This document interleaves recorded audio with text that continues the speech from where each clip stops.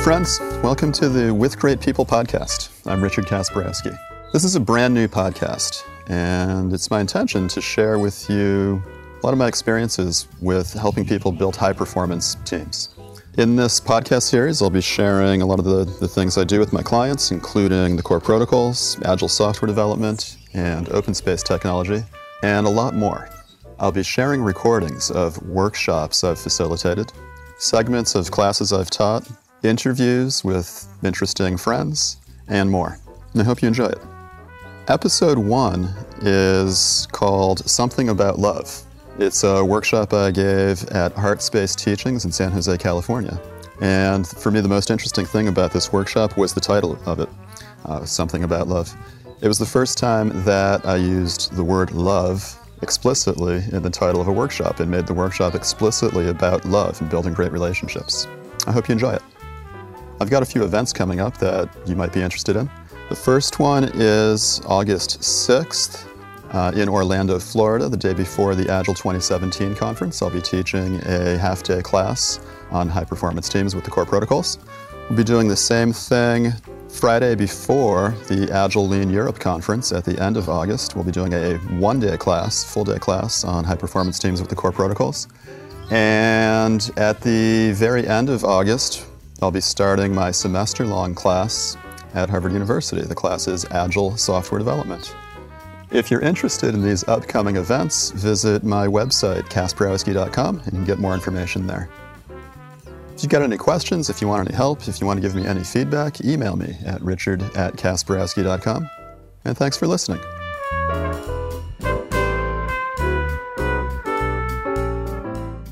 This is awesome. Very intimate group. We're going to do something very special here this evening. We're going to make love together. That sounds pretty special, right? That's probably never been done. I don't know if that's ever been done at Heart Space before, or in this building, maybe in this building. But we're going to do something special. When I say make love together, what I mean is we're going to intentionally create love out of nothingness, or really out of ourselves and out of each other. We're going to, on purpose, learn a little bit of something new, try out some activities, and it turns out these activities are sort of like a recipe for love. Now, I usually do this in industry. I usually do something like this with high-tech teams at tech companies like the ones around here in the Bay Area or back home in Boston. I never introduce it quite like that because that would be weird and scary. It's even a little weird here. But it turns out, I spring this little surprise on them about halfway through that that's what we're doing. And they usually nod their heads and go along with it, like, that's okay. So you already heard about me. Also, one more thing about me is that's my beautiful wife, Molly, who happens to be their daughter. But you already heard all about me, so there's nothing else to say. So, like I said, I usually do this with work teams. And I usually start by asking them that question: what's the best team you were ever on in your life? And then I get a little cheeky and I say, you can tweet stuff about that. But really, what I want to ask you is, what's the best relationship you've ever been in? Because that's the same thing, said a little differently. What's the best relationship you've ever been in your life? And that could be any relationship. That could be a work team, a relationship amongst a group of people. Any group of people, any size group of people, 2 people or more. That we'll say that's part of the definition of a relationship. And when you answer this question, thinking about the best relationship you've ever been in your life, that could be like a love relationship, a romantic relationship. That could be a relationship with one or more friends. That could be a work team. That could be a community organization, a charity group, a spiritual group like this. People that you're in relationship with. So what I'm going to ask you to do is identify this best relationship in your life and try to bring yourself back to it and re-experience what it's like, what it is like or what it was like to be in that best relationship ever. Yeah, and this is good. Like, close your eyes, maybe meditate on this, and bring yourself back to that best relationship ever and really feel it. And as you re-experience it, think about how that feels. And maybe come up with one word that you could use to share the experience of how that feels, that best relationship. And when I do this in industry, nobody ever closes their eyes and meditates for this long. This is really cool. Will someone share that word that they might have thought of? Fun. Fun. Anybody else? Alive. Excitement. Excitement. Respect. Respect. Joy. Joy. Unconditional. Unconditional. Yeah, this is what it feels like in that best relationship, whether it is now or was in the past. And, well, this is an example of my best relationship. This is with Molly. And especially when I'm talking with work teams, it seems like it's an accident to get that best relationship ever, best team ever. Maybe in people's everyday lives, it's a little mysterious how this best relationship happened or happens. And so we're going to explore some of that this evening. So I'm going to share a little bit of science and research on awesome teams or really awesome relationships, because they're the same thing. And we're going to do a bunch of activities to sort of kindle this feeling or these feelings on purpose. All right? So that's what we're going to do for the next 30 minutes or so. This is the research and science into it. I'm going to go really fast on this because it's actually not that important, but it's interesting. So some of this is from some work that Google does on research into what makes their best teams or their best relationships among their work groups. And the teams that do the best work, the most creative work, they have the best creative spirit. And they objectively get the most stuff done, or they get the best stuff done. So at Google, what they figured out is there's this thing called psychological safety, that the teams that are in the best relationship with each other, this is something that psychologists can measure that these people experience when they're together, psychological safety. And what it means is it's different from physical safety. Like, we're all in a state of physical safety here. There's nothing we have to worry about, like heavy objects falling on our toes or anything. Psychological safety is the sense of, well, mental safeness, or the ability to take risks when you're with people, the ability to say you don't know something or that you need help with something. And the people you're in relationship with won't make fun of you. They'll accept you for who you are. They'll help you accomplish your goals. This is what they mean by psychological safety. And in the work Google did, they found out that that's the one most important thing for teams in relationship with each other to get the best results together. And this goes along for all kinds of work teams or all kinds of relationships. This is another example from some other work that other people have done. And I made a new friend who wrote this article in Harvard Business Review, co-wrote it with his co-author, Vanessa Druskett. My friend's name is Steve Wolf. And I was telling him this story about Google and psychological safety, and he nodded his head and he said, yes, that's true. This is how people build great relationships, or this is a characteristic of people in great relationships getting great results. But it's one component of something a little bit broader that they call group emotional intelligence. Right? So emotional intelligence is this stuff about, as an individual, are you self-aware of your emotional state and the state of others, and can you control and regulate your own state and influence the state of others? And group emotional intelligence is that sense of emotional intelligence when you're in relationship with other people, when you're together with other people, whether it's one or two or three or more. What is the emotional intelligence of the group? How do you feel together? What's your sense of self-awareness of your emotional state as a group?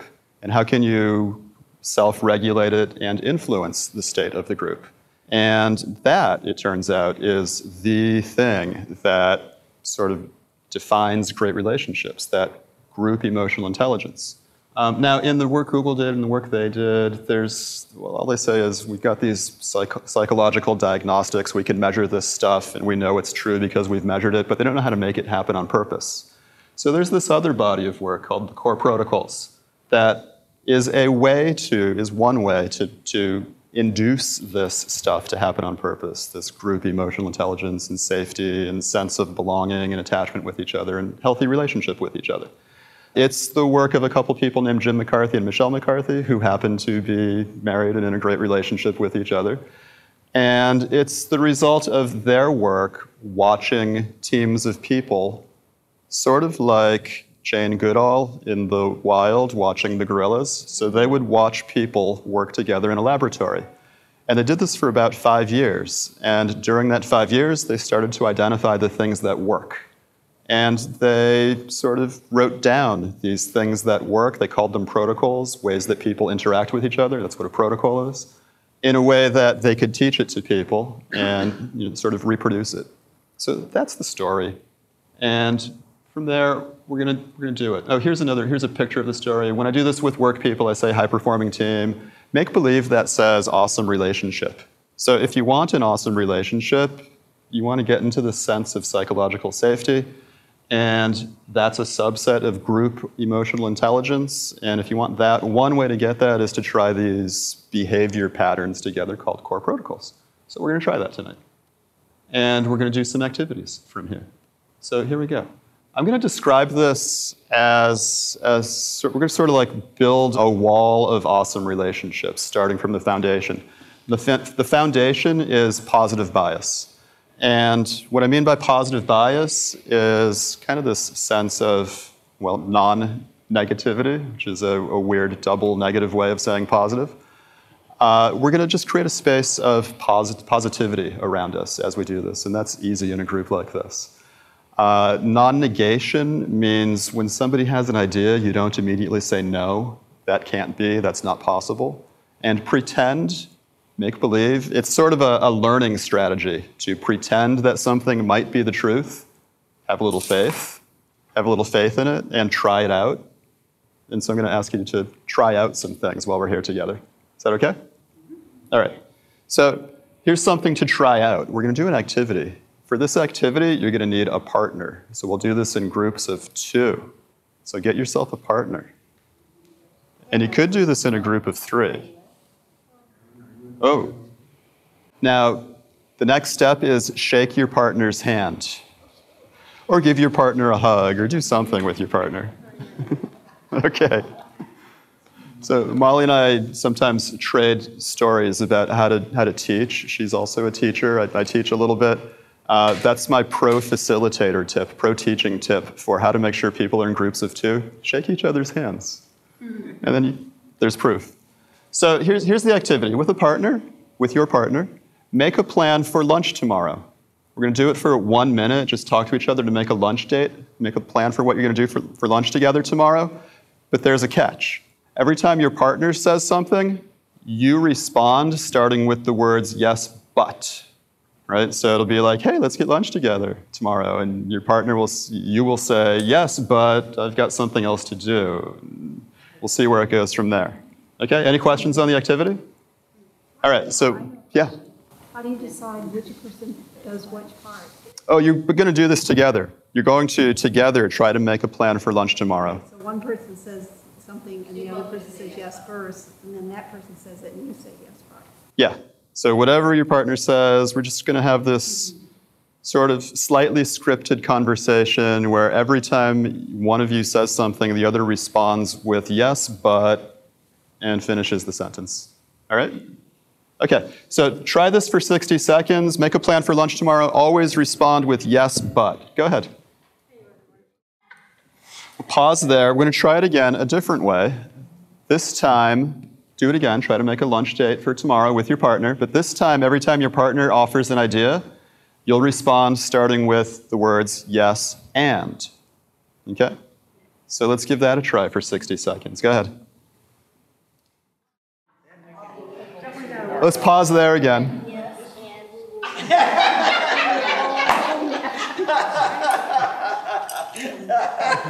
That sounded like fun.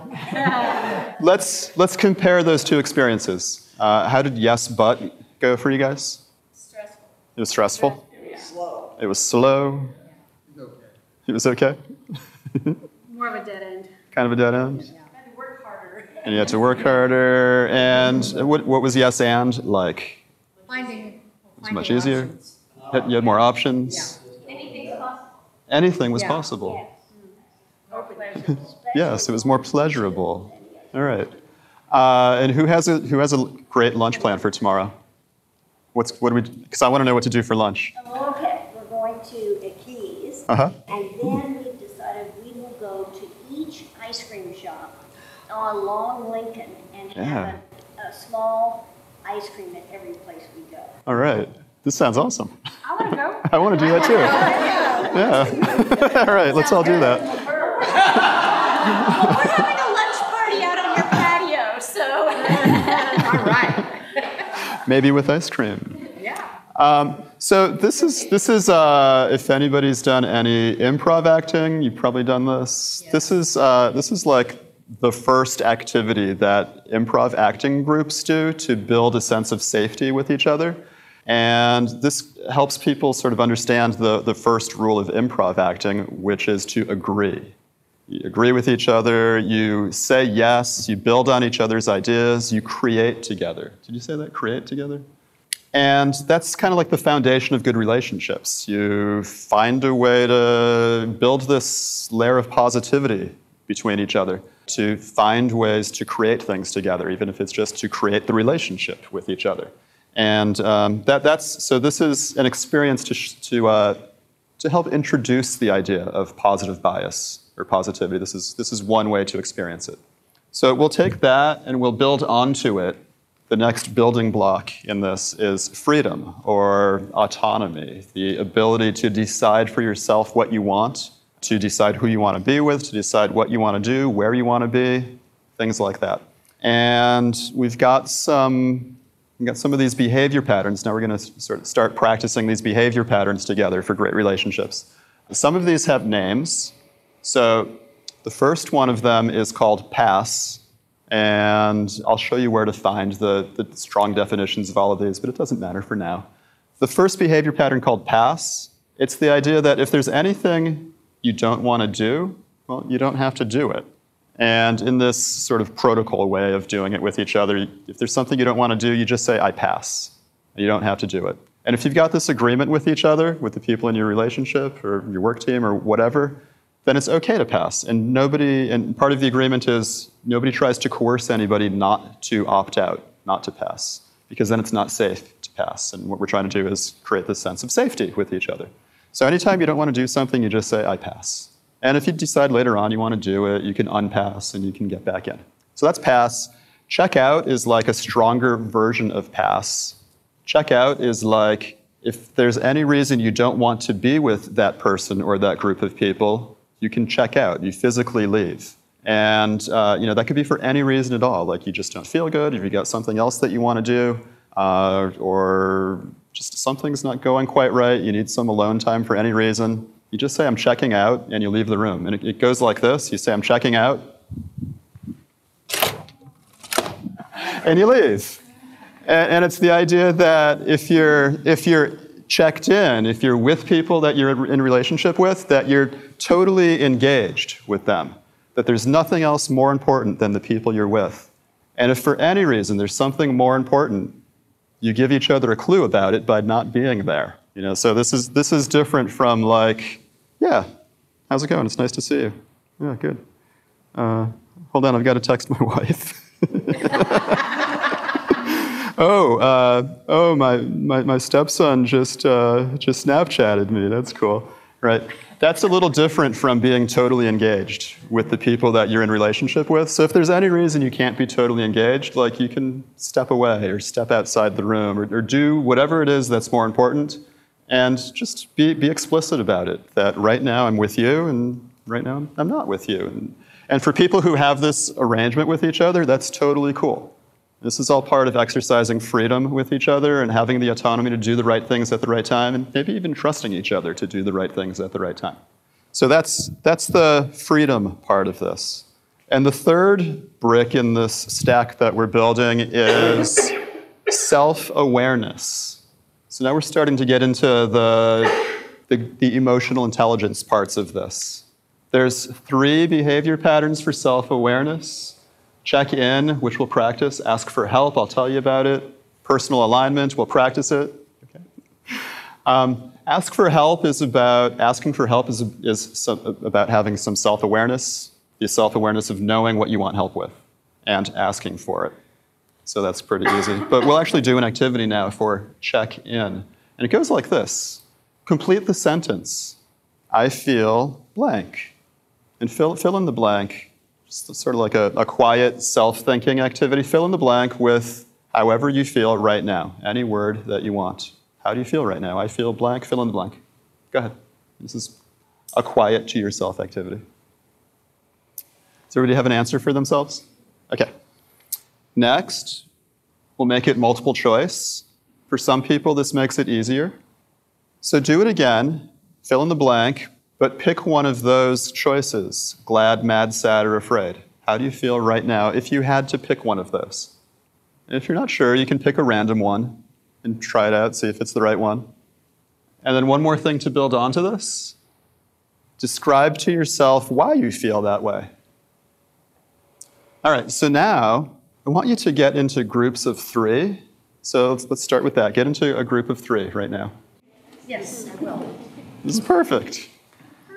Okay, so in your group of 3, we're going to practice this thing called check-in with your emotional state together. And how it works is when it's your turn, you'll figure out when it's your turn. When it's your turn, you'll say, I'm checking in, I feel blank. You'll fill in the blank with one of those words, glad, sad, mad, afraid. You might explain why you feel that way, and then you say, I'm in. And then the other 2 people in your group just say, welcome. And you can all try it out. You can do it more than once. That's the activity. We'll do that for a couple minutes. Any questions about the activity? All right, let's try it out. All right, let's gather back together. So we just did this check-in activity. How'd it go? How did checking in go for all these groups of 3? You good? How'd it feel? Picking one of the 4 words. I was okay when you said blank, fill Yeah. in the blank. But none of the other 4 really nailed it. Yeah, okay. So sometimes people have trouble picking one of the 4 words. Sometimes people say they feel too constricted, too narrow. Is there a strategy to why you narrowed it to those 4? Yeah, we've narrowed it, or they've narrowed it to those 4 because through the decades of research into emotions, these are the 4 emotions that, according to the research, everybody on the planet can feel and identify. So these are like primary emotion colors, primary colors of emotion. These are the primary emotions that all humans can feel and identify, at least according to the research. Well, I picked glad. Yeah. And sometimes we treat them like they're primary colors, like you're an artist mixing paints, and maybe there's some emotion word that you have that you could mix out of these 4 primary emotion words.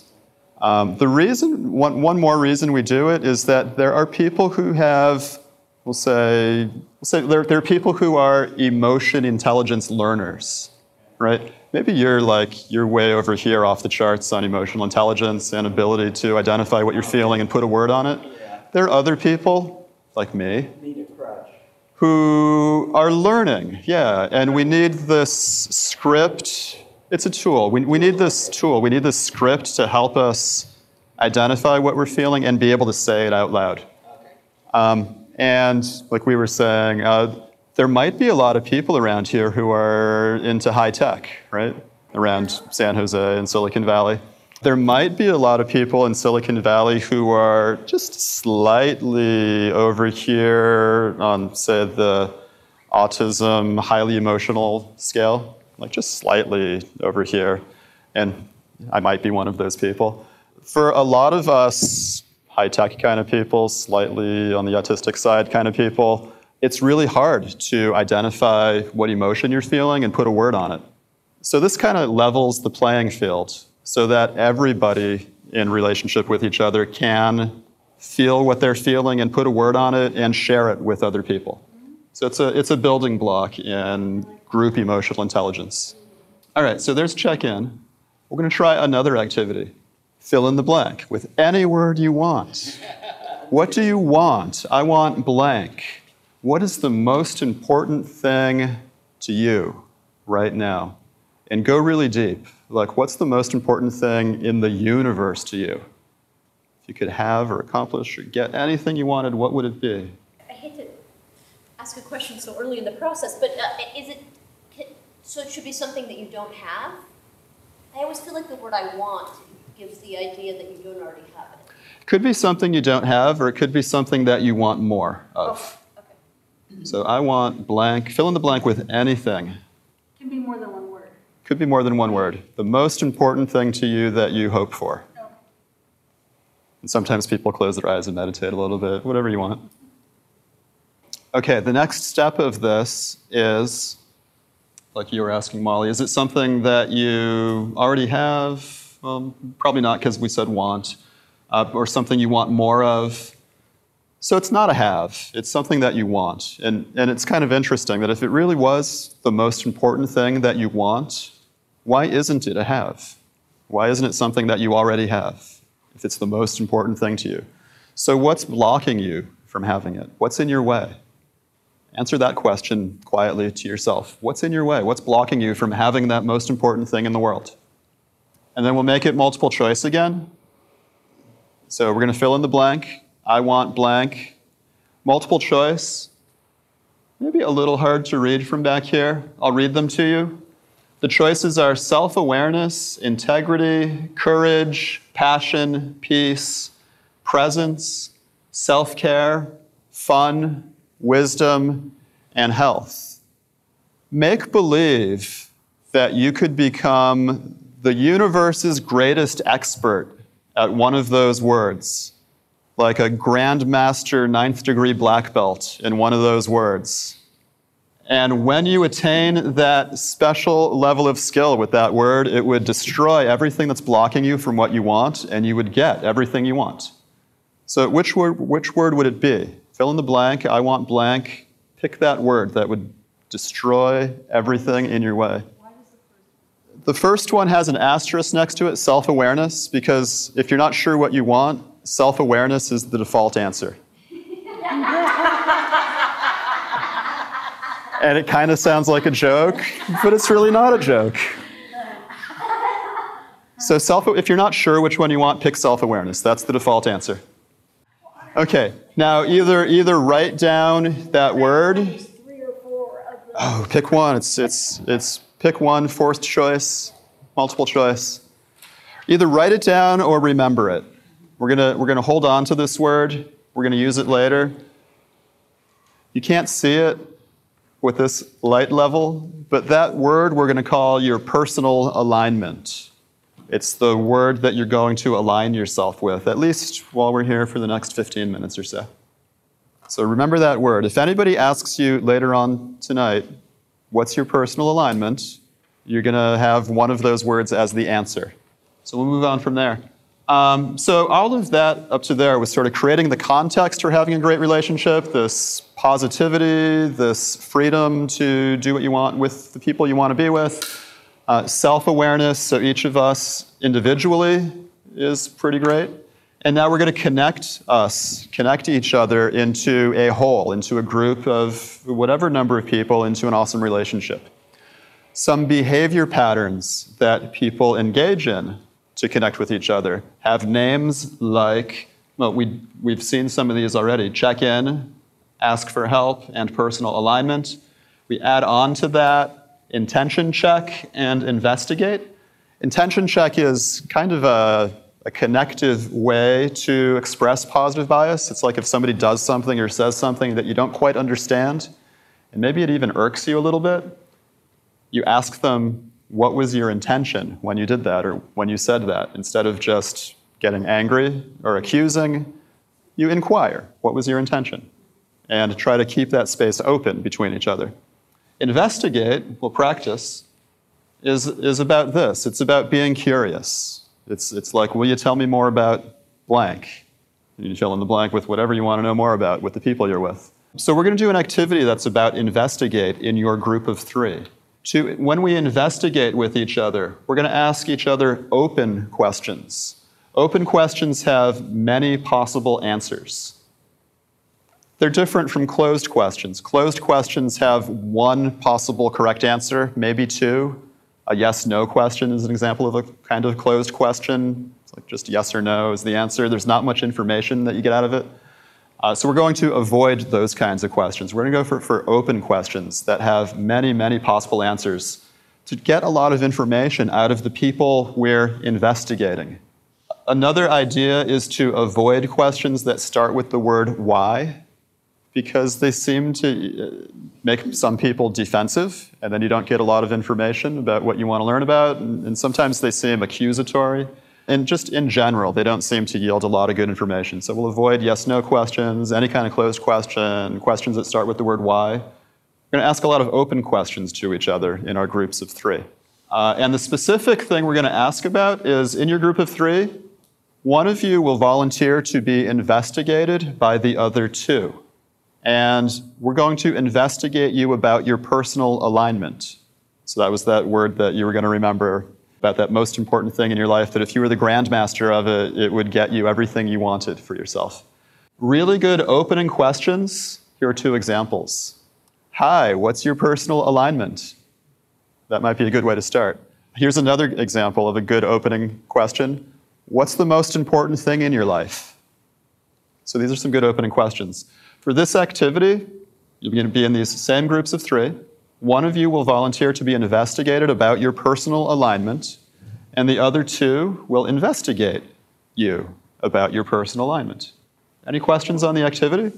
You trade off, or that's it? That's just one. That usually takes a while. If you feel like you're done, you could investigate somebody else. Yeah. All right, let's try it out. We'll do it for like 3 minutes. Investigate one of you about your personal alignment. Go ahead. We're going to pause there. You can continue doing this later on. You might actually enjoy doing this again together later on, tonight or some other time. We'll pause there for now. This activity of investigating, how did it go? Good. Great. It was good. It was great. They asked great questions. They asked great questions. Yes, she's an easy talker. She's an easy talker. Yeah. They asked great questions. Yeah. What were some examples of these great questions? Molly. Is there like a style of great question or a template? They asked me what, my self-alignment is fun. Uh-huh. And they asked me what I could do in my routine work to have more fun in that arena. Uh-huh. That was cool. I Great. liked it. What could you do in your routine work or every day to get more of that thing you want? Fun. Yeah. Cool. Yeah. Awesome. Anybody else? What was the experience of? Investigating Marilyn, her self-alignment was wisdom. Uh-huh. And we really wanted to know, what did that look like in her life? How did that work? When was she feeling in a state of wisdom and when wasn't she? Cool. And she was able to give us examples. And I felt that under wisdom was a high degree of self-awareness. Yeah. Is required for wisdom. Cool. So those are examples of good questions. What does that look like when you see it? What do you mean when you say wisdom? Yeah.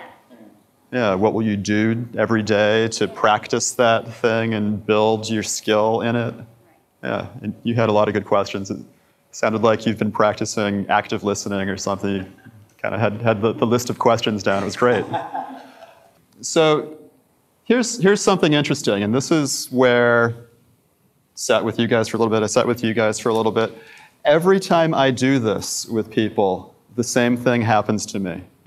And this is how I started to realize it was kind of like a recipe, because I've done this a lot, like, I don't know, probably 100 times or more with different groups of people.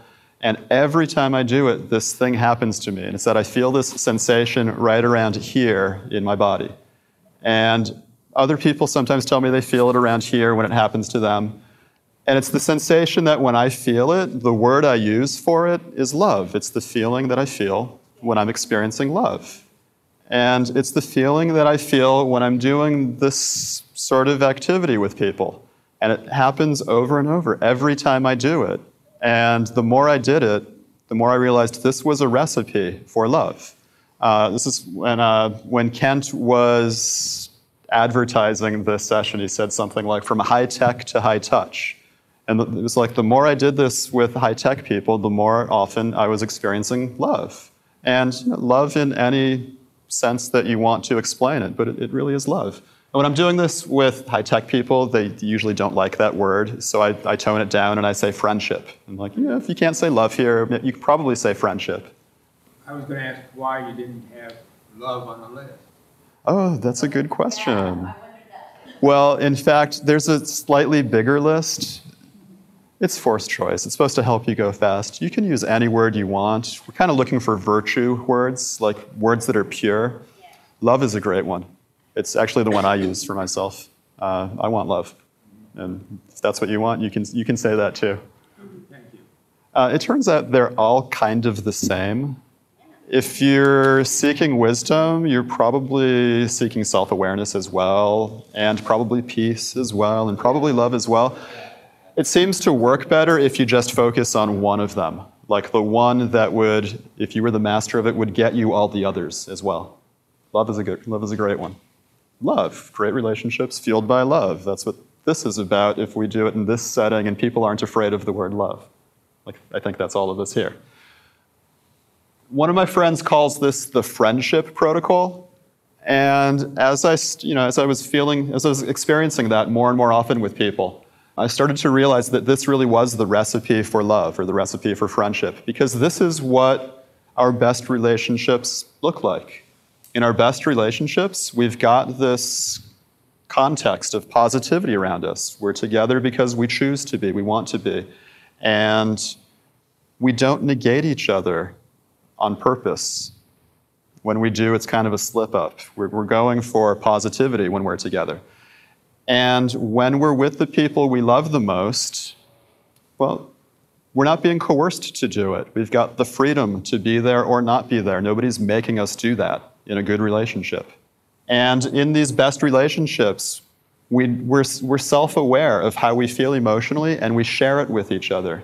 And when we share it with each other, the other person or the other people don't try to fix it or change it. They just acknowledge it. They say, you're welcome to have that feeling when we're together, or even when we're not together. And when you're with the people who you care about the most, who you're in the best relationships with, you tell each other, what's the most important thing in your life? And you ask each other about it, and you want to know more, and you want to see how you can get aligned with each other on these most important things. And that's the investigate part. You ask more and more, and you try to learn more and more about each other. And so I started to realize this was the recipe. This is a recipe, anyway, a recipe for friendship, or a recipe for love. And then, because I do this with tech people a lot, and they might not be so keen on it, I also tell them, you can't really see it, oh darn. I've written it as source code. So people in the valley can read the source code, and they can execute it in their computers up here if they really want to do that too. So that's the recipe for love, and that's the script that people can follow if they can read the code. When I'm doing this with work teams, we add on this fifth layer called productivity, and what it really means is doing awesome things together, doing all the things you want together. There are some behavior patterns for that. These are some more group emotional intelligence things. These are ways to make sure that you're really in agreement with each other, for one thing. And when you're in disagreement, to resolve those disagreements pretty quickly. These are things that people call group emotional intelligence, the ability to resolve disagreements efficiently. So there are some behavior patterns for that. One of them is called Decider. It's a way to make sure that you're all in with each other on any decisions you make. It's really simple. We're not going to do it all, but Chuck Norris likes it, so it's probably good. The last layer in the stack, I usually do this with tech people, so I call it error handling. And I did it with some of you. You asked for help. This is actually part of the error handling thing. Like, what it's really about is when you make agreements with each other and you break those agreements, how do you get back on track? Or if you don't remember exactly what the agreement was, how do you ask it in the right way without sort of having them wave their finger at you? It's just about getting back on track with whatever it was you agreed to together. There's a scripted way to do that if you need a scripted way to do it. It doesn't really matter how you do it. It's just there's a way to do it. So key takeaways, we got this idea. There is a recipe for friendship. There is a recipe for love. I'm sure there's more than one. This is one that I've figured out by doing this kind of work with people. And it's been working really well for me. The core protocols, these behavior patterns, they're one way to build this group emotional intelligence together and feel safe together and create this sense of an awesome relationship together. So, these are things that you can do. These are things that you can do together like in a few minutes, and make a new friend and maybe fall in love with somebody in a few minutes, make a deep friendship with somebody in a few minutes.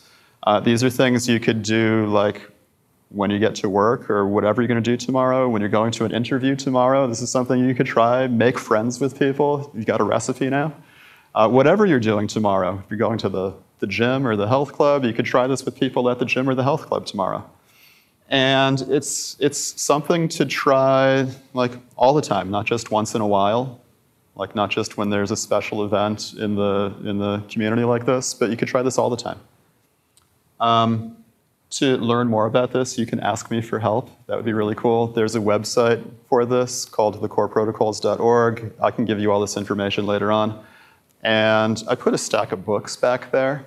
If you want one, I trust you to leave some money there, like $10. The idea is that they cost me some money to get printed, and all the proceeds are going to go to HeartSpace. So if you want to support HeartSpace and get a book, you can do that. Yeah. Thank you, Vanna. You're welcome. That's really it. Can I go back a second? Yeah. I want to talk a little more about error. Yeah. Yeah, it's a techie way of saying, what do you do when you broke your agreements or weren't sure what the agreements were? I don't think it's techie at all. I think it's very normal for us in a group this size for someone to say something that another person will find it hurt them a little bit. Yeah. It hurt my feelings a little bit. Yeah, that's a great time to check in. I feel blank, say it out loud. Make sure it's not like you're accusing somebody of making that happen to you. It's something that you own for yourself, that happened inside you. You could do that intention check thing. You could say, when you said that, what were you hoping the outcome would be?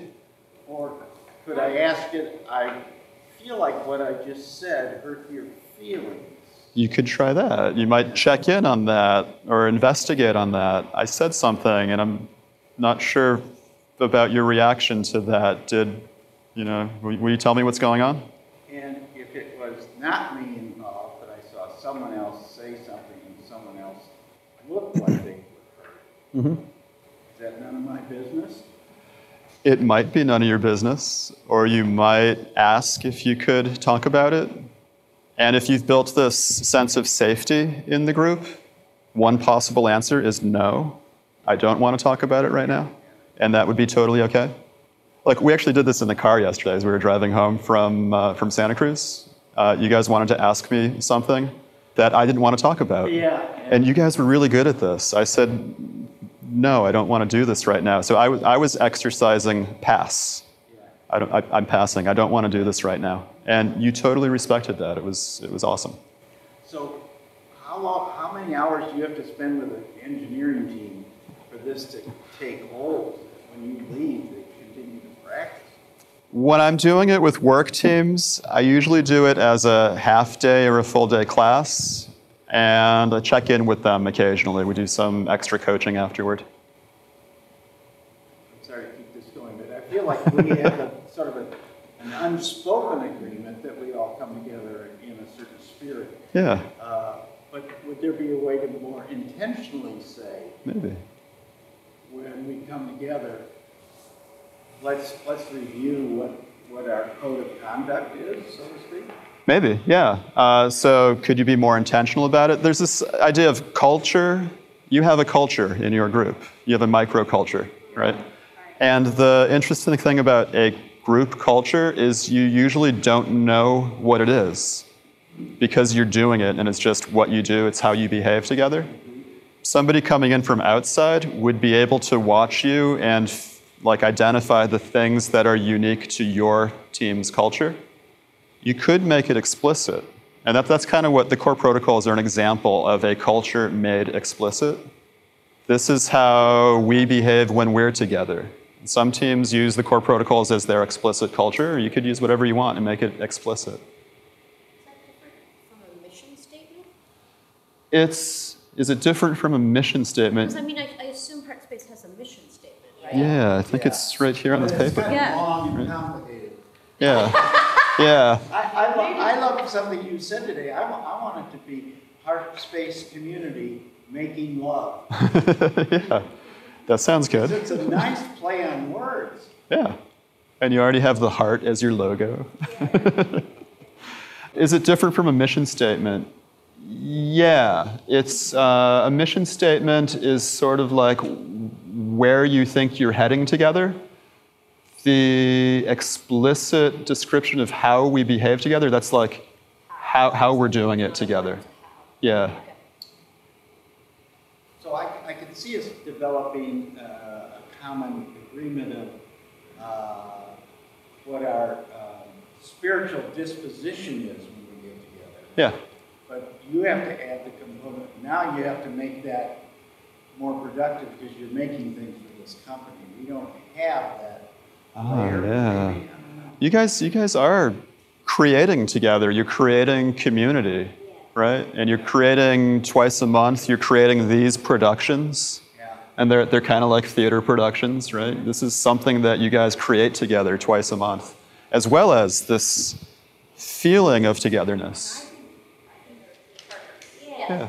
Let's say if people want to, because maybe freedom to participate or not in any particular thing is something you practice together.